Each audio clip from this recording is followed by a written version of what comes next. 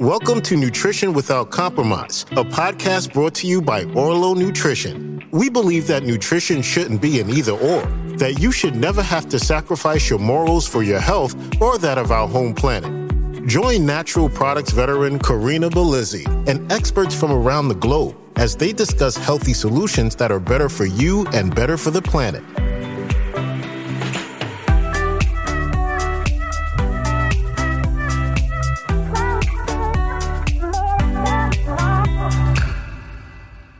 Welcome to Impact Nutrition Bites, a monolog episode where we dive into current research news, trends, and more that have the potential to make a big impact in your health.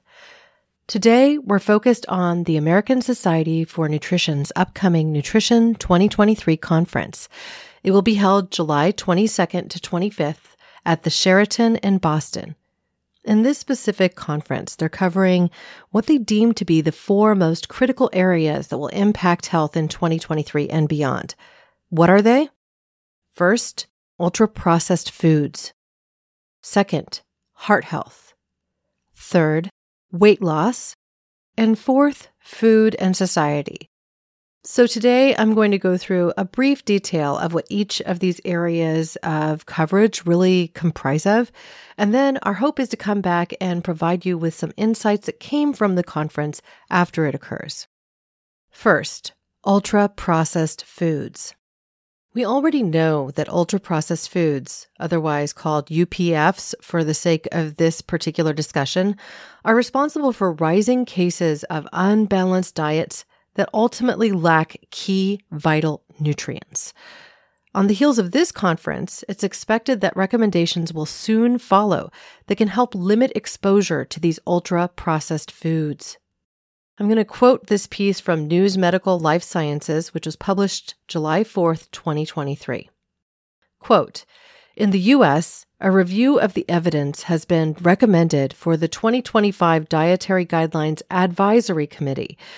This session will review research from a food science perspective and examine the potential mechanisms of action of UPFs, those ultra-processed foods.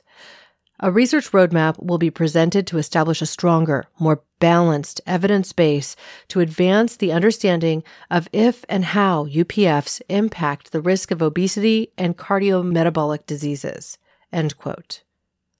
So it should be no wonder that we see recommendations come out of this conference in just a few weeks' time that will hopefully put impact into our government and institutions to ultimately design and create foods that are better for everybody.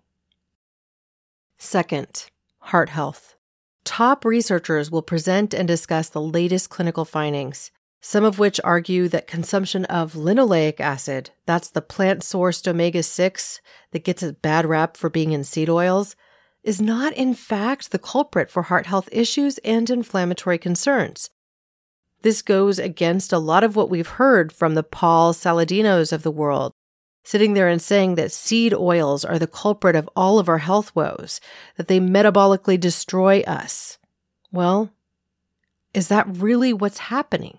So what present research does continue to show is that fat balancing is a complex story and that overconsumption of animal-sourced omega-6s like the arachidonic acid that's in red meats, along with an overconsumption of other saturated fats, can actually pose inflammatory issues. These are the problems that we see when we consume far too many calories. Generally speaking, limiting animal fat consumption while also increasing consumption of omega-3 rich foods continues to be the general consensus in the medical community. Resounding research shows that increasing your levels of omega-3s can lead to all-cause mortality drops. This has been shown again and again and is one thing that we featured when we had an earlier discussion with Dr. Bill Harris, co-founder of Omega Quant. They have found that having a tissue level of at least 8% omega-3 ultimately led to the best health. So whether the question is of reducing your omega-6s or reducing your saturated fat while also increasing omega-3s, or simply increasing omega-3s, is something that will be borne out with future research. We know that giving more omega-3s is health supportive, and getting to 8% to 12% omega-3s within our cells and tissues is the ultimate goal. Now, as many of you already know, Orlo Nutrition has launched the Tested by You campaign, in which you can go ahead and head right to the site orlonutrition.com and sign up for a subscription of the Tested by You program. This will provide you with one test of omega quants blood spot test, so you can test what your present levels of omega-3s are, and then 4 months later, with your third shipment, you will receive a second test to verify the improvements and chart your progress. Now, we understand the goal is to get everybody to at least 8% omega-3. Supplementing alone may not get you there, but if you are ensuring that you consume a healthy level of omega-3s in your daily diet and you supplement, you are going to be setting yourself up for the best chance at success. Now, this Tested by You program is available to anybody who wants to buy from Orlo Nutrition, and each test is valued at $50. So with this subscription, you're essentially getting $100 in free tests over the course of 6 months, along with your everyday discount of 15% for being a subscriber. As an added bonus, if you want to use the code NWC at checkout, you'll get a bonus discount, so that first shipment will come at the best price possible. Again, that code is NWC at checkout, and you will get a bonus discount. Number 3, we're going to weight loss. When it comes to weight loss, the primary question that this symposium seeks to answer is whether metabolic adaptation is a central cause that makes maintaining weight or losing weight and keeping it off when needed increasingly difficult. So the question is, can scientists with opposing views work together to figure this question out? Really, only time will tell. What continues to hold promise includes consuming mindfully, remaining active, and getting plenty of sleep, good solid rest. Now, too few of us actually get enough sleep, and too few of us actually follow basic recommendations for what it takes to have a healthy metabolism. I'm going to go through 7 easy steps to get there. They may not solve every health challenge you have in the space of metabolic health, but they will certainly set the foundation for you to be successful. So in addition to consuming mindfully, remaining active, and getting plenty of sleep, follow these 7 steps. First, eat plenty of fiber-rich and filling foods that are low in their caloric density. Drink plenty of water. Limit consumption of processed foods and instead choose whole foods. Limit or eliminate consumption of alcohol.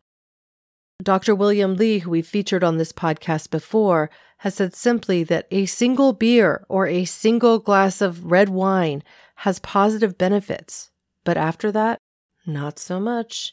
And in fact, you head towards health degradation. So if we want to follow this simple thing, think about that. A single glass of beer, a single glass of red wine, and you'll be just fine. Okay, on to the 5th one here. Limit or eliminate consumption of processed sugars. Processed sugars gunk up our systems. They give us sugar spikes and pitfalls. They make us feel hungry and crash. They don't necessarily support healthy energy. So unless you're out there running a marathon and need to take a shot block or a GU while you're running, perhaps consider eliminating these processed sugars. Number 6, take a few core supplements to fill your nutritional gaps, because even the best of us, we aren't going to have the absolute nutrition that we need.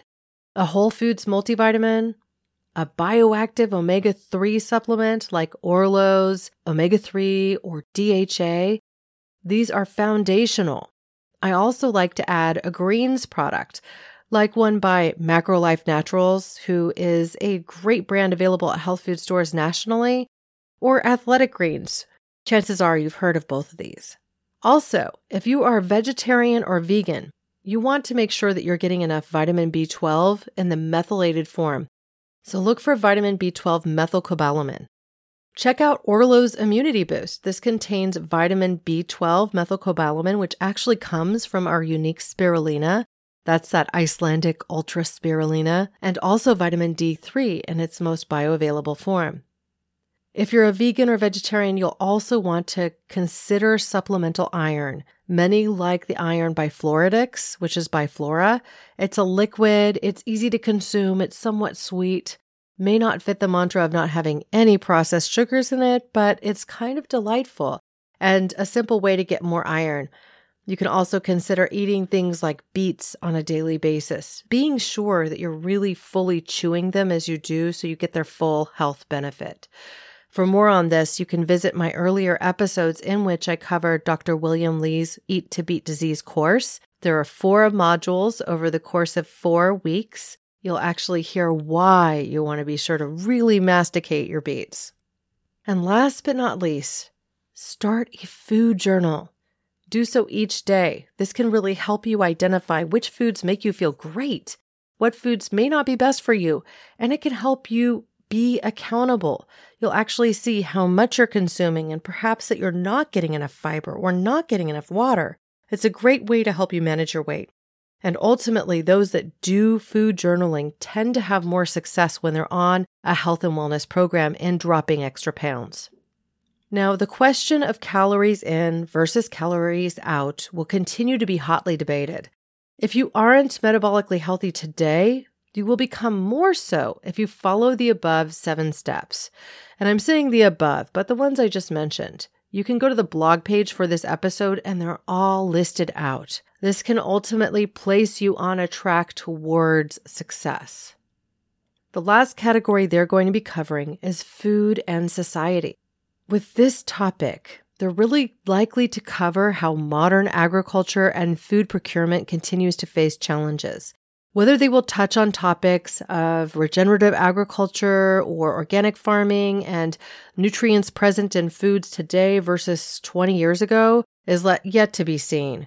But after the event concludes, and as research continues in health and nutrition, we will circle back with another Impact Nutrition Bite to keep you apprised. In the meantime, I hope that you'll raise a cup of your favorite healthy beverage with me as I say my closing words. Here's to your health. Thanks for listening to Nutrition Without Compromise. To make sure you never miss an episode, subscribe, rate, and review wherever you listen to podcasts. If you'd like to learn more, visit orlonutrition.com and join our mailing list. You'll gain access to complete show notes, features, and informative blogs, because nutrition shouldn't be an either-or.